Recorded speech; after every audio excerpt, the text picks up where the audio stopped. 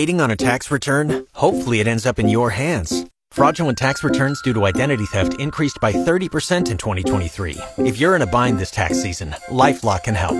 Our U.S.-based restoration specialists are experts dedicated to helping solve your identity theft issues. And all LifeLock plans are backed by the $1 Million Protection Package. So we'll reimburse you up to the limits of your plan if you lose money due to identity theft. Help protect your information this tax season with LifeLock. Save up to 25% your first year at LifeLock.com/aware. Good afternoon, Jeff Moats, KFOR News. In Lincoln, we do have some rain in the area, otherwise cloudy and 73 degrees. A 57-year-old man is in jail after he allegedly left the scene of an injury accident following a collision Monday evening at Southwest 12th and West Denton Road.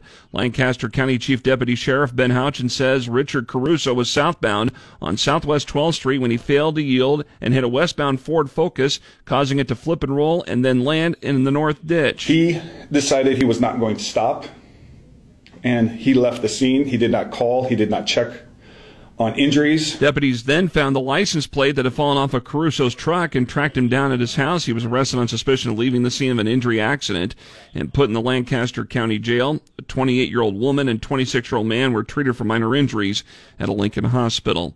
2 scams reported to Lincoln Police Monday where the scammer pretends to be an LPD officer.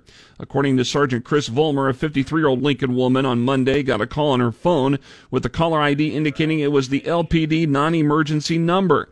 The caller claimed the victim failed to appear in federal court and had to pay a $14,000 fine or even face arrest. And that payment could be made through an Apple Pay or similar method. That's when the victim told the scammer she would call the police non-emergency number to verify, and that's when the caller hung up. A similar call Monday happened to a 31-year-old woman who was told to go to the Hy-Vee at 70th and Pioneers to pay her fines by money order, but she felt it was a scam and told the caller she would rather speak to an officer in person. No money was lost in both cases. Nebraska lawmakers today are in the second round of debate on an education funding bill for schools, which would increase by about $305 million in the first year.